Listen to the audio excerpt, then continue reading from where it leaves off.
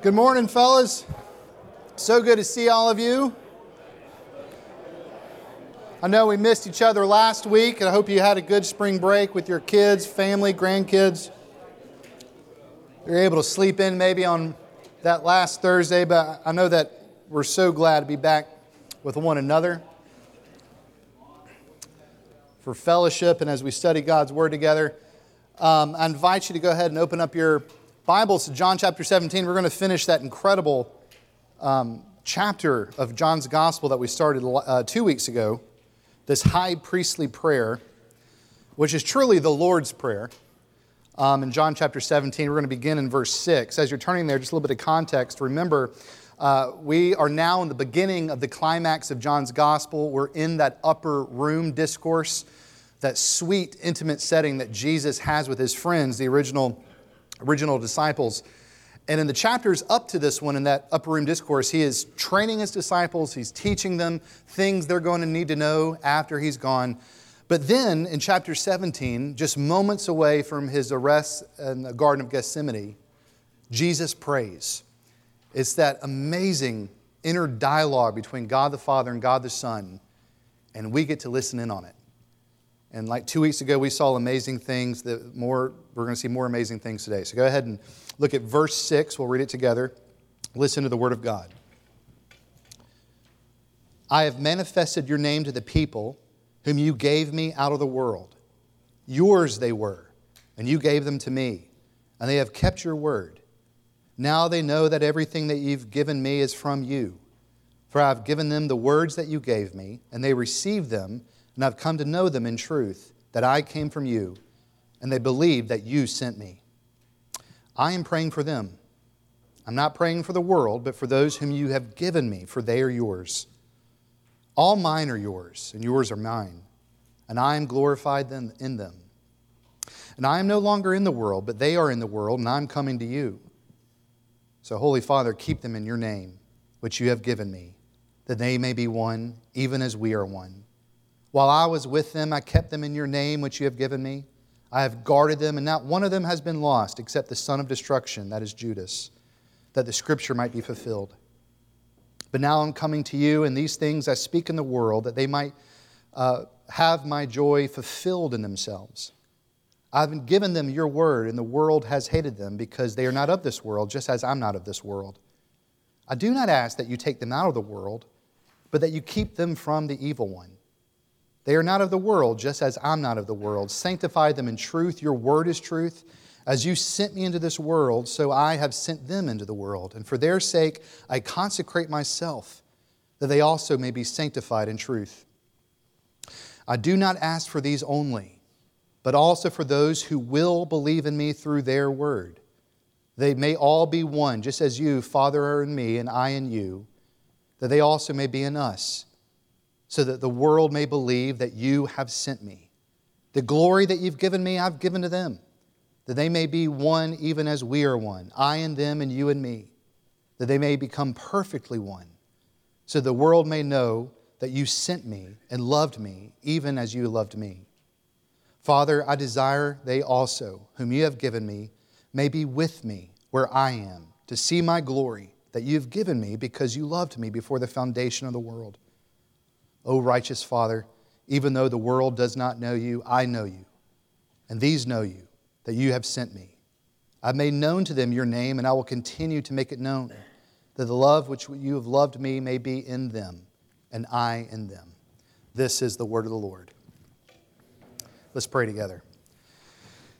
Heavenly Father, we're so grateful, so very grateful, that you've given us the gospel. You've given us your words that we might know you and be found in you.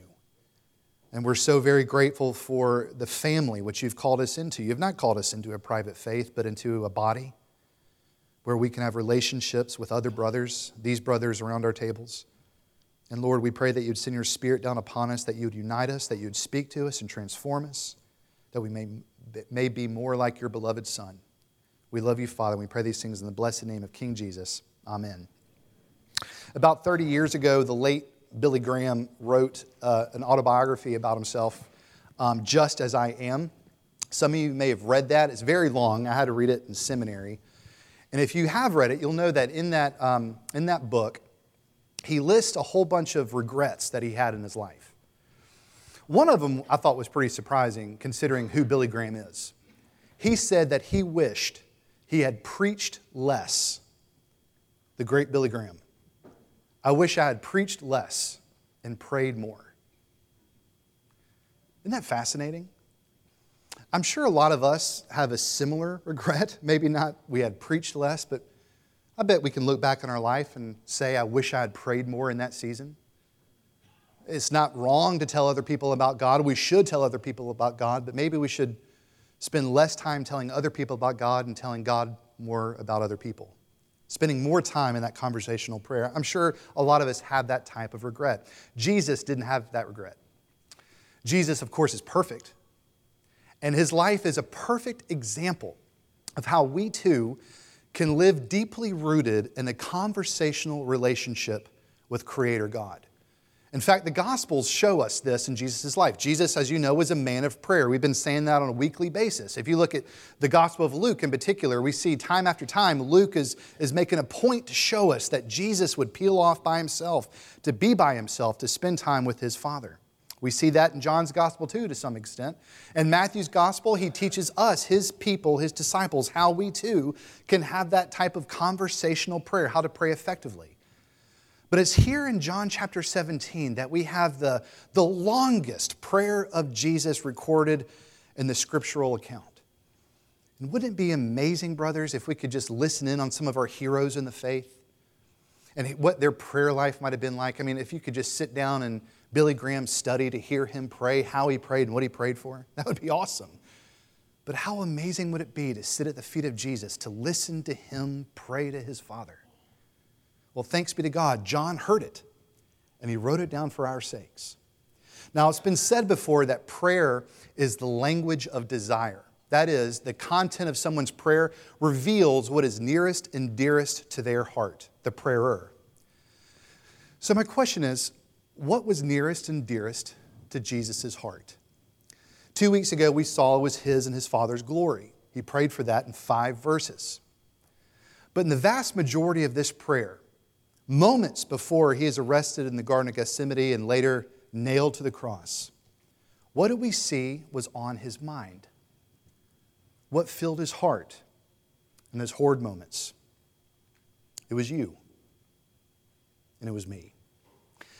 I'm convinced that the greatest problem in the world, but even the greatest problem for believers, is that we do not understand the depths of God's love for us. That's why we do the things we do.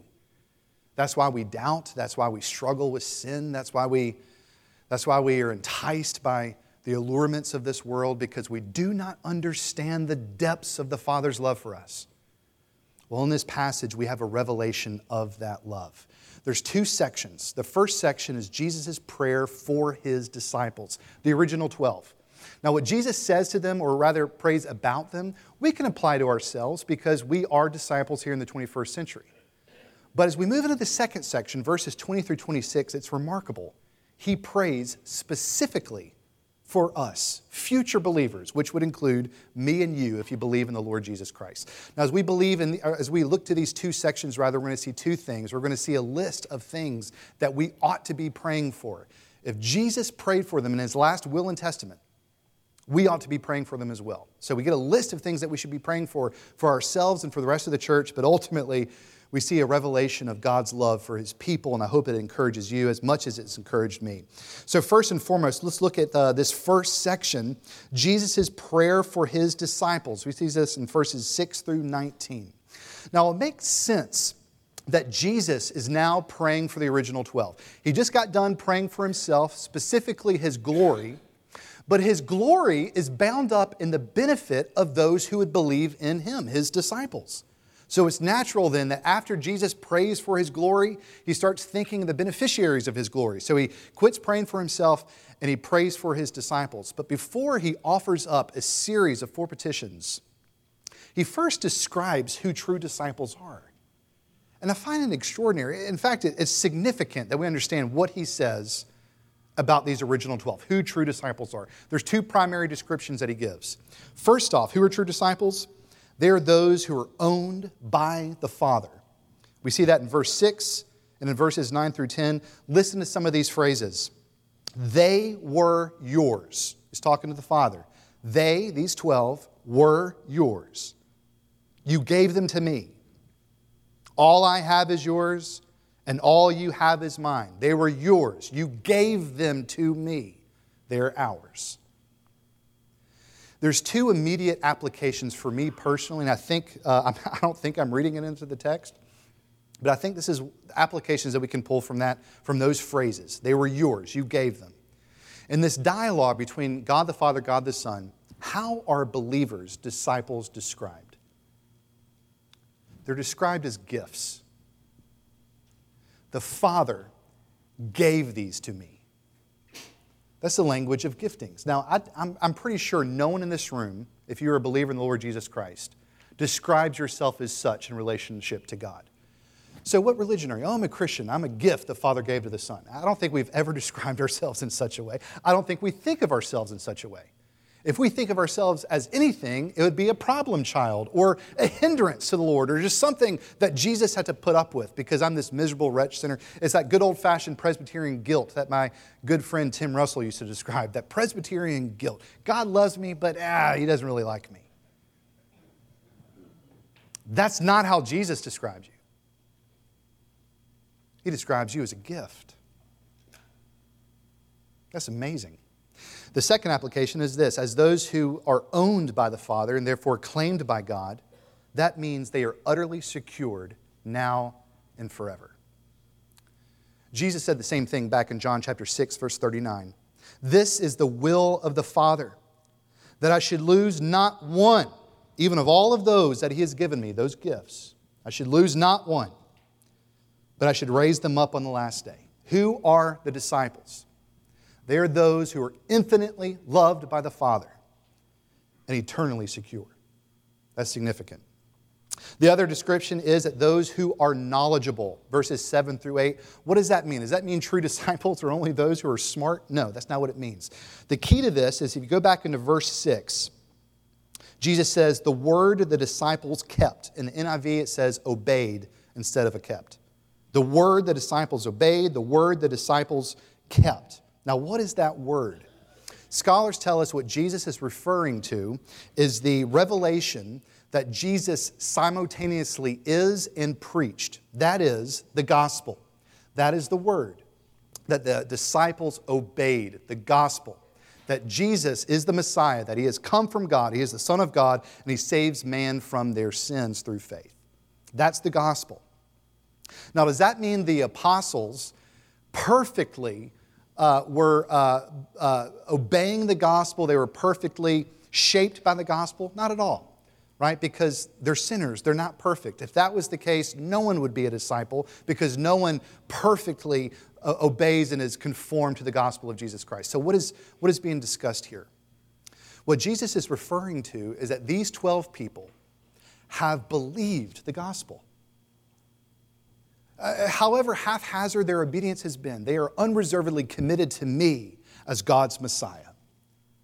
The point is, this is not a blanket prayer that Jesus makes for the world. Jesus loves the world, but He's not praying for the world. He's praying for His people, those gifts that the Father has given Him. And friends, if you are a believer in the Lord Jesus Christ, you are His people, and all of that is because of grace. This is Jesus' new humanity, Jesus' church, Jesus' people, whom the Father in love gave as a gift to His Son, who in turn in love keeps them. It's these for whom Jesus prays, His disciples, particularly the original 12. And the primary reason, brothers, that He's praying, He tells us He is about to leave them. Jesus has spent His entire ministry with these 12. All they've known about this life has been in the physical presence with Jesus, but Jesus is about to leave. Can you imagine what that was like for them once they first heard from Jesus that He was going to depart? I mean, that's primarily what the discussion has been about in this upper room discourse. He's been tending to their hearts. So even though Jesus tells them that after He leaves, after He dies and raises from the dead and ascends to the Father, He will send the Helper. He sent the helper to us. Jesus still knows that he will not physically be with them. And so he lovingly and pastorally anticipates their fears and our fears, their concerns and our concerns, and the needs that we will have. And so he prays for 4 things. First off, he prays for their protection and our protection in verses 11 through 12 and verse 15. Before we dive into this little subsection, just think about how amazingly other-centered this prayer is. Jesus is moments away from being betrayed, humiliated and mocked, spit upon, abused, and murdered. And he knows that. But here in this moment, he is praying for the protection of his friends. Isn't that incredible?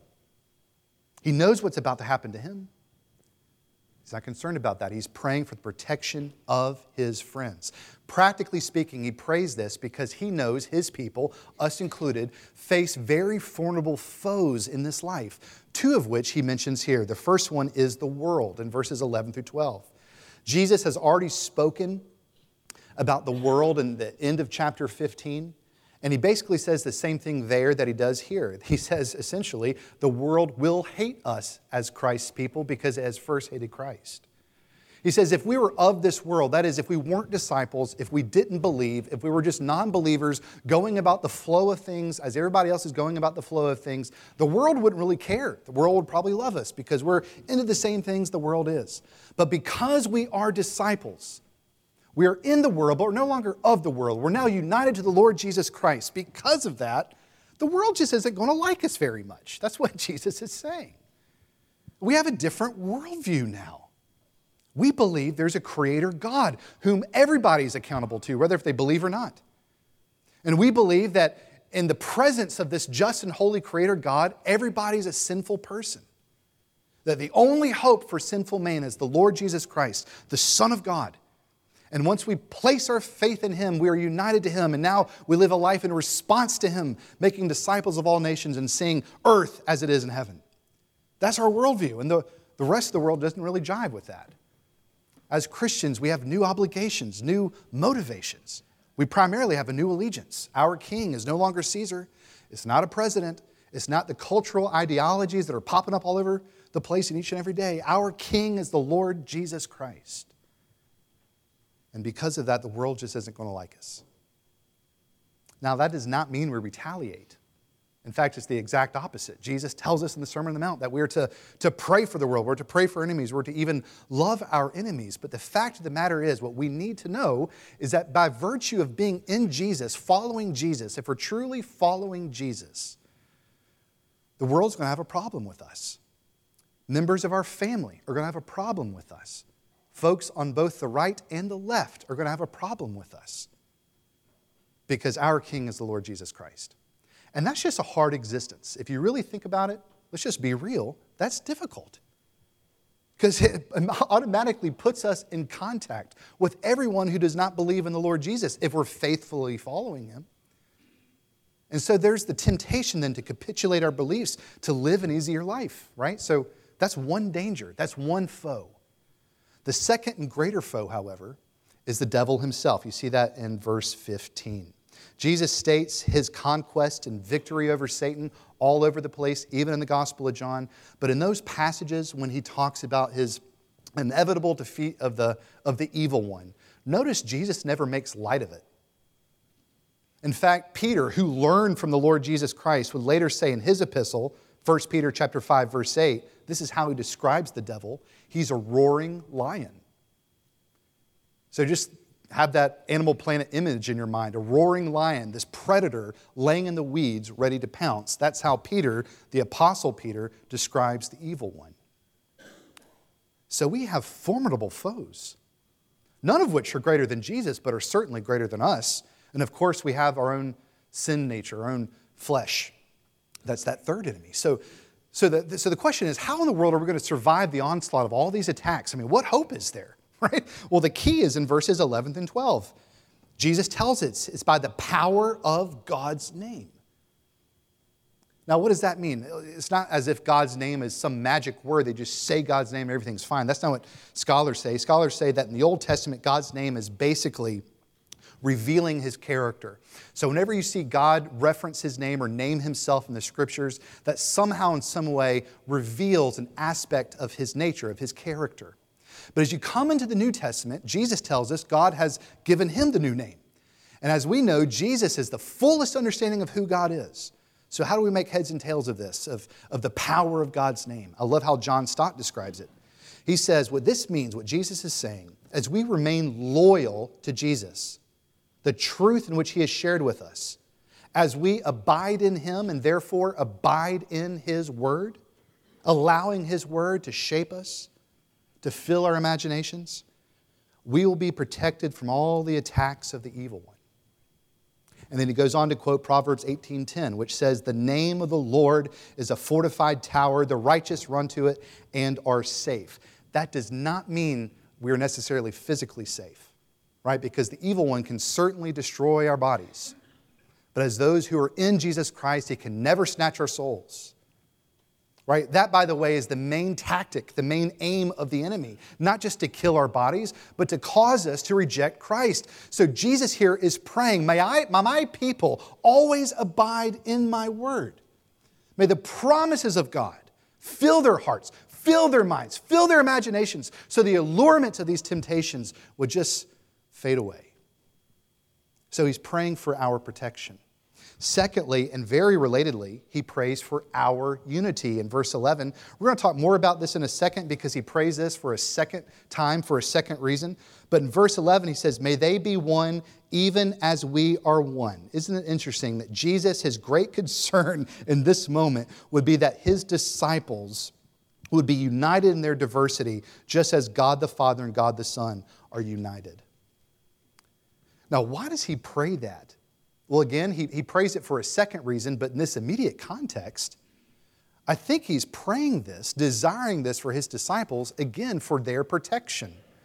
He talks about, God, please protect them and keep them, and he prays for their unity in the same breath. So let's just think about that practically. Brothers, we need each other. The Christian faith is not a Rambo religion. We're not in this by ourselves. We need one another. Right? We need each other to encourage one another. We need each other's rebuke and correction. We need someone there to pick us up when we fall, because every single one of us are going to fall, and we certainly need each other to pray for one another. I need your prayers. Please pray for me. I can't do this by myself. I need you. We all need one another. So let's just think about that lion analogy that Peter uses in his epistle. How many of y'all have seen Planet Earth, narrated by David Attenborough? Have y'all seen that, Planet Earth? I love that. But nevertheless, in almost every episode, there's at some point this giant pack of wildebeests, just a giant herd, and off in the distance, there's like a 6 or so lions just laying in the weeds. It's inevitable that those lions are going to attack the herd. It's just going to happen. That's why we're watching it, right? But they never attack that giant one, that giant buffalo in the middle of the herd. They can't get to it. So who do they go after? They go after that short little stubby one on the edges of the herd, and they have this little tug-of-war thing going on with this little short buffalo, and they just maul him to pieces. That's how Satan acts. That's how Satan goes about his business. He's going to attack every single one of us. But for those of us who are enmeshed in the covenant family of God, who have brothers in our lives, sisters in our lives, those who are united together, it's going to be a lot more difficult for him to get his claws into your flesh than it is for those folks who are not enmeshed in the covenant family of God. We need one another for our protection. That's what Jesus is describing here. Thirdly, he prays for this is incredible, he prays for their joy. In verse 13, again, remember, we are moments away from Jesus in the Garden of Gethsemane, who would experience such great anguish. Blood would drip from his brow. But right here, he is praying for his people's joy. Isn't that wild? I mean, why wouldn't he pray for his own joy? He was filled with joy. Hebrews tells us he endured the cross for the joy that was set before him. But right here in this moment, he prays for their joy. And all the evil, wicked things he's about to endure, he's praying for their joy. This is what I like the NIV translation better. This is what verse 13 says. He prays to the Father that they might have or experience the full measure of my joy within them. It's similar to what he talked about in John 15 after he told his disciples to abide in him, to abide in his word, to enmesh themselves in his word. And he told them the reason. I tell you these things so that my joy might be in you, that your joy then might be made complete. That is, God gives us so many wonderful things in this life that bring us joy, but they're incomplete. They're superficial on some level until we're abiding in the Lord Jesus Christ. And it's then when we're abiding in His Word that we're filled with His joy. And that's what He's praying for in this moment. I heard an illustration recently about a little girl from 1820 that was born in Brewster, New York. And at 6 months, 6 months old, she got a fever that damaged her optic nerves. And by the time she was 5, she was completely and totally blind. At age 3 years later, at age 8, she's now a believer, a strong believer. And she wrote a poem about her blindness. And this is what she said. "Oh, what a happy soul I am. Although I cannot see, I'm resolved that in this world contented I shall be. How many blessings I enjoy that other people don't. To weep and to sigh because I'm blind, I cannot and I won't." Isn't that pretty? Now we might say, okay, well, that's cute, but she's 8 years old. I mean, she hasn't experienced life yet. Well, she grew up to be 95 years old and she stayed true to that poem. I mentioned her at the end of my first talk 2 weeks ago as Franny Crosby. Remained blind her entire life. Wrote 9,000 hymns talking about the joy and the love of the Lord. At some point later in life, she was asked about her blindness. And this is what she said. "My blindness is a tragedy. But having sight may have been a distraction from finding where true joy was found." Where do we find that joy? Can you imagine having that joy that no matter what terrible thing is going on in your life, you're filled with joy? Jesus says, I have that joy. And I want to give you that joy that I gave her, that you might be filled with it. That's what He prayed for that night before He was crucified. Lastly, He prayed for their dedication. Verses 17 through 19, just a couple of phrases. "As you have sent me, I have sent them. I am the sent one, now I'm sending them, so my disciples are the sent ones now. I consecrate myself," verse 19, "that they also may be sanctified." Now, what do these verses mean? Well, on the surface, it means that Jesus gives His people the greatest purpose in the history of the world. Every single human being wants to be a part of something bigger than themselves. We don't want to wake up at the end of our life and say, well, I did nothing. We don't want to be dismayed like that. I mean, we want to be a part of something. We want to do something. We want to have purpose. Now, the problem is most people in this world go to things that are just all vanity to find that purpose, to no avail. But here comes Jesus saying, I want to invite you into the greatest purpose that humanity has ever dreamed of. I am literally changing the world, and I want you to join me in it. I want us to slay dragons together. I want us to rescue people from the dungeons. I want us to bring heaven to earth, and I want you to join me in that. And how do we practically do that? Well, we do it by making disciples of all nations, laboring to make earth as in heaven, by what we say and how we live. Jesus is inviting us into the greatest purpose. Your greatest purpose is not being a dad or a husband or a banker or whatever it is. Those are important. And they're gifts and they're callings that the Lord has given you. But your greatest purpose as a human being, your greatest purpose as a redeemed man is the mission of the Lord Jesus Christ. And He gives that to every single one of us. So here He is on the last night of His life before He dies. And what is near and dear to His heart? It's His 12 friends. And what does He pray? He prays for their protection. He prays that they would be unified. He prays for their joy. And He prays they would be called up into the greatest purpose in the history of the world, the mission of the Lord Jesus. And brothers, I don't know if you have a hard time knowing what to pray for. Sometimes I do. Most of the times I do. This is a great place to start. Make this your prayer list, not only for yourself, but also for your brothers in this room and the churches that you belong to. But that's not all that Jesus prays for. He also goes on into verses 20 through 26, and He prays for every single person in this room specifically. This is amazing. Now, all the things that Jesus had just prayed for those could be applied to us if you are a believer. Because if you're a believer, that means that you're a disciple, right? And so everything that Jesus prayed for his disciples back then, we can apply to us now. But in verses 20 through 26, he gets personal. He prays for us specifically. It's fantastic. And there's two things that he does. He prays for us and he prays about us. So let's look at this. First off, he prays for us, specifically for our unity. All right, so this is the second time he's prayed for unity. We see this in verses 20 through 23. Now, we know there's a whole lot of things we should be praying for, not only for ourselves, but also for our church, right? All of which are good that the Bible tells us to pray for. But the first thing that Jesus prays for, I think it's significant. The first thing that he prays for us about is that we'd be unified. Isn't that wild? I mean, I don't think as Protestants we often make unity one of our number one priorities, but it certainly was a priority for Jesus. And the apostles picked up on that. Paul picked up on that.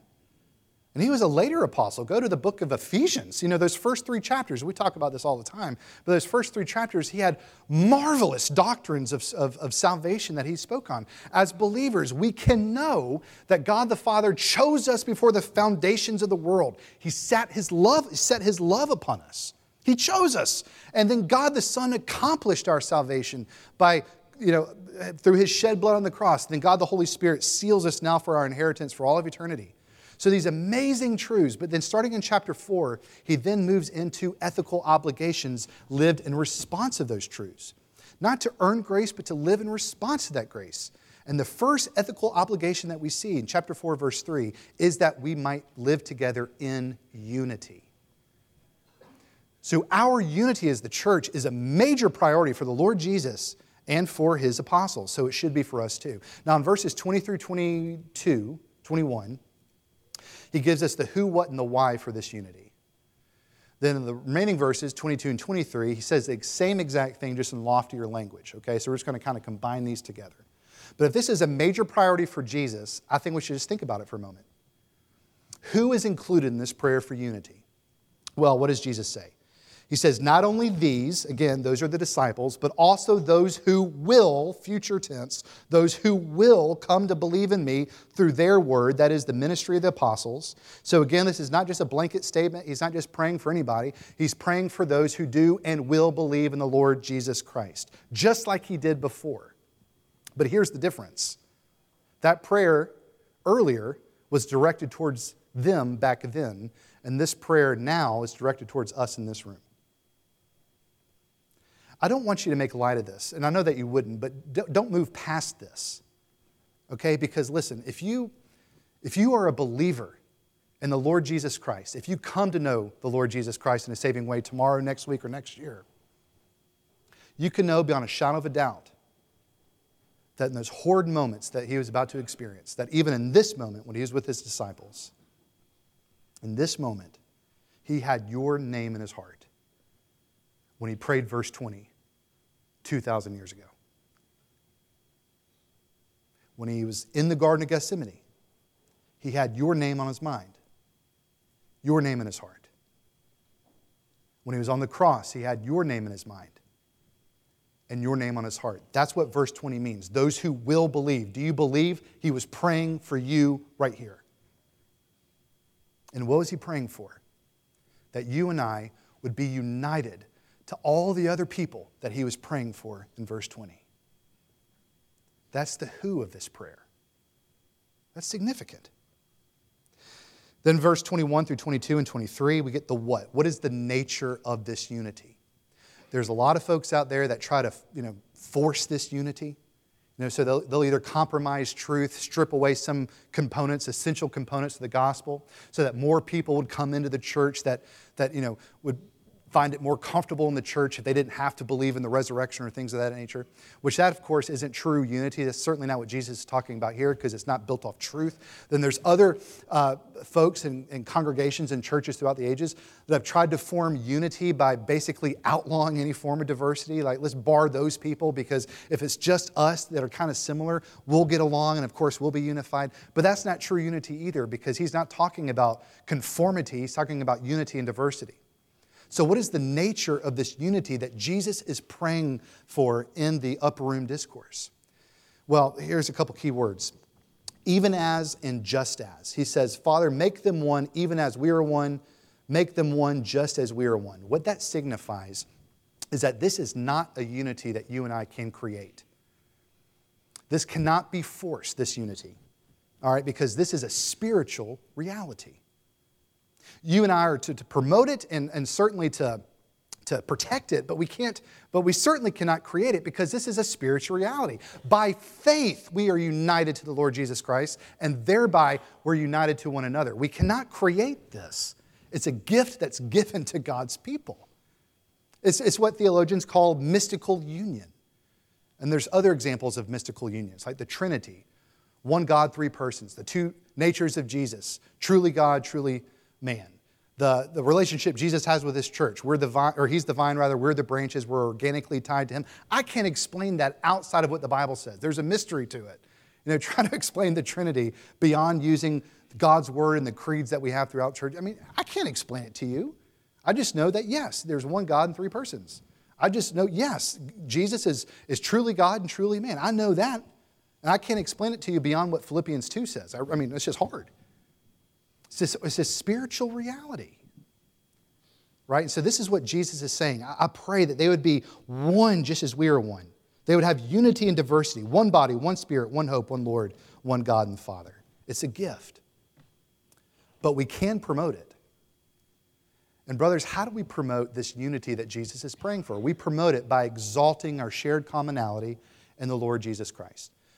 Because this is what happens when we exalt our shared commonality in the Lord Jesus Christ. And what is our shared commonality? That we were sinners, dead, we were goners, but through faith in Jesus Christ we've been made alive. All right, we are saved by grace alone, through faith alone, in Christ alone. That is our shared commonality. When we make that the most important thing in our lives and the most important thing about us, that will automatically unite us to other Christians because these other barriers are no longer all that important. I mean, just think about the original disciples. I think I've said this a number of times. I read it somewhere. I just find it funny. But imagine that first discipleship group, those first 12 disciples of the Lord Jesus. They could not have been more different. I mean, you had John, who was the quiet, contemplative type. He was the beloved disciple who nestled himself on the breast of Jesus. Then you have Peter, who's about to chop a man's ear off, okay? They probably didn't a whole lot to talk about around the dinner table. You have an introverted man, an extroverted man, a quiet man, a violent man. You have Matthew, who worked for the Roman Empire. Then you had Simon the Zealot, who wanted to burn down the Roman Empire. Now, when they came into the relationship with their Lord Jesus, Jesus became the most important thing about them, but I'm sure they still had their own personalities and their own political leanings. That just no longer defined them. What defined them? Being dead and now alive in the Lord Jesus Christ. And when that's the most important thing about us, we're just going to be united to people that we normally wouldn't get along with. It's kind of like cancer survivors. If you're a cancer survivor, you are united to other cancer survivors because you know what that's like. If we are in Jesus Christ, we knew what it was like to be dead, but now to be alive, and how could that not unite us to other people who've experienced the same thing? Right? So they're united together in that way. So we pray for that. Also, we preserve it. And how do we preserve it? Applying 1 Corinthians 13 to our relationships with one another. I know that's usually a wedding passage. It's not a wedding passage. It's how the church is supposed to love one another. We love each other like Christ has loved us. We bear each other's burdens. We're long-suffering. We forgive one another just as Christ has forgiven us. That's how we preserve this unity. That's what Christ prayed for that night. And we ought to be praying for that too. Why did He pray this? Well, He tells us in verse 21 through 23. So that the world will know that the Father has sent the Son. That former prayer for unity was for their protection, our protection. Now His prayer for unity is for our collective witness to the world. The only reason that those of us who probably would not have gotten along before are now brothers and treat each other as family, the only explanation for that is the gospel of the Lord Jesus Christ. So here is Jesus, the night before He dies, praying that we would be united for our benefit, but mainly for His glory, so that the world will know the power of the gospel. So that's the what He prays for. But brothers, He also prays about us. And we see this in verses 24 through 26. And this is just, and it's the Holy of Holies. If this whole passage is the temple, verses 24 through 26 is the Holy of Holies. I mean, I just can't begin to really wrap my brain around it, but let's try. This whole prayer is a private prayer. We know that, right? But this is kind of a private chat within that private prayer. It's like Jesus knows that John is listening in. So Jesus turns his back to have a private chat with the Father to talk about all these disciples, but he talks loud enough so John can still hear. That's kind of what's happening in verses 24 through 26.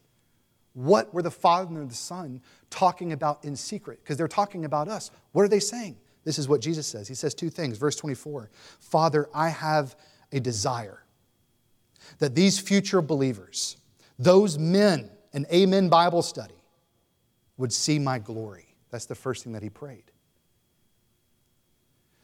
That word desire, it's not really a great translation. The better translation is will. Father, I will that they would see my glory.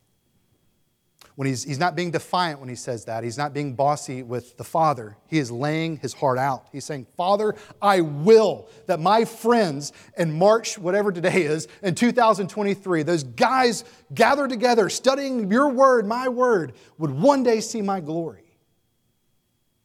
That's what he says in verse 24. Just think about this in context. His disciples, we have seen his humiliation. He was born a baby, he became a servant, as Paul tells us in Philippians 2. We're about to see him sweat blood in the next chapter. Then we're going to see him stripped and beaten, naked, spit upon. We're going to see nails driven into his hands and to his feet. We're going to see his cold, dead, limp body thrown into a tomb. We're going to see that. We're going to see his humiliation. And what Jesus is praying here, God, I will that they would also see my glory. I will that they would see me at your right hand. I will they would see the angels prostrate fall. I will that they would see all the saints of heaven gathered around the throne, worshiping God the Father and the Lamb who was slain. Father, I will they would join me in heaven. That was his prayer for you back then, brothers. And guess what? He is our high priest in heaven who is currently interceding for us now. If you ever want to know what Jesus is currently praying for you now, a great place to start is John chapter 17. He is praying that we would join him in the new heavens and the new earth. And as those who are in Jesus Christ and experience weakness now and shame now and humiliation now, we too one day when we behold him in that beatific vision will also be glorified. That's what Jesus was praying for. But not only that, he was also praying in verse 25 through 26 that not only would we see his glory, but that we would also know his love and be filled with it. My greatest problem in my spiritual walk is that I doubt my Father's love for me. And I know that's yours too. So here's Jesus 2,000 years ago in the upper room with all of our names on his heart saying, Father, please make them know how much we love them. That's what he's praying. Can you imagine? I mean, that's what Paul prays for us in Ephesians, that we would know the dimensions of the Father's love. We could never know the full dimensions of the Father's love in this life, even if we grow in faith, even if we grow more dependent on his love for us. We're never going to get there in this life. So there's a future component to this, that on the day to come when we behold him in all of his glory, there's not going to be a doubt in our mind that he loves us. There's not going to be an impediment between our love for each other. We're going to be filled with his love. And just reading that, just think, like, how in the world can this be? I mean, I believe the gospel. I struggle with it sometimes, but I believe it. But I have a hard time thinking of myself as a gift that the Father has given the Son. I have a hard time thinking that little old me, wretched me, miserable me, who got in an argument with my spouse earlier this week that I'm not very proud of. Me, that he prayed for me back then, that I would see his glory. And that I'd be filled with his love. How in the world is that possible? Well, it is a pickle. One that's perfectly encapsulated in that phrase that Jesus describes God at in verse 11, Holy Father. Look at verse 11, Holy Father. That is the only place in Scripture that God is called Holy Father. Only place. And how is that possible? Because those are kind of contradictory. Holiness is something that you would describe king or judge, that if you obey and if you don't, there will be wrath. Father is a familiar word, one that describes intimacy, a loving relationship. So here Jesus throws them together. Holy Father, how is that possible? By the way, we need both of those. We need a holy God. We need God to judge unrighteousness. We need Him to put the worlds to right. But we also need Him to be loving, because if He's going to be just, He's going to be just with us. And so we need Him to be loving and merciful. How is God both holy and merciful? Well, the rest of John's gospel explains that. The cross explains it. Paul himself tells us that at the cross, God is both the just and the justifier. He is the Holy One who loves sinners. The holiness, love, and righteousness and kindness of God kiss at the cross of the Lord Jesus Christ. That Jesus lives the perfect life that we had to live but couldn't, and He paid the debt that we had to pay so we wouldn't have to. Think about this. Everywhere in Scripture, let's just start with Adam in the garden. God gave him, Adam, our first parent, a command and a promise. Obey and you shall live. But he disobeyed. Then He gives our second Adam the same command but a different promise. He says, obey and you shall die. And Jesus did it, knowing that He's going to die. Well, and why did He do it?